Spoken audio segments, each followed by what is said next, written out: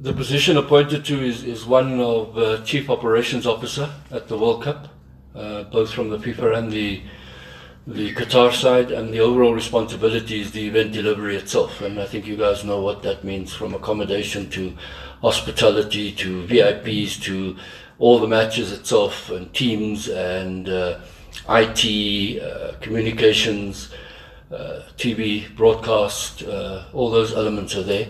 So it's quite a daunting task, but at the end of the day, I think what makes you look forward to the challenge is that you know that you're representing your country more than anything else. It's not about yourself, it's about the fact that you're representing your country and you're showcasing your country's talents.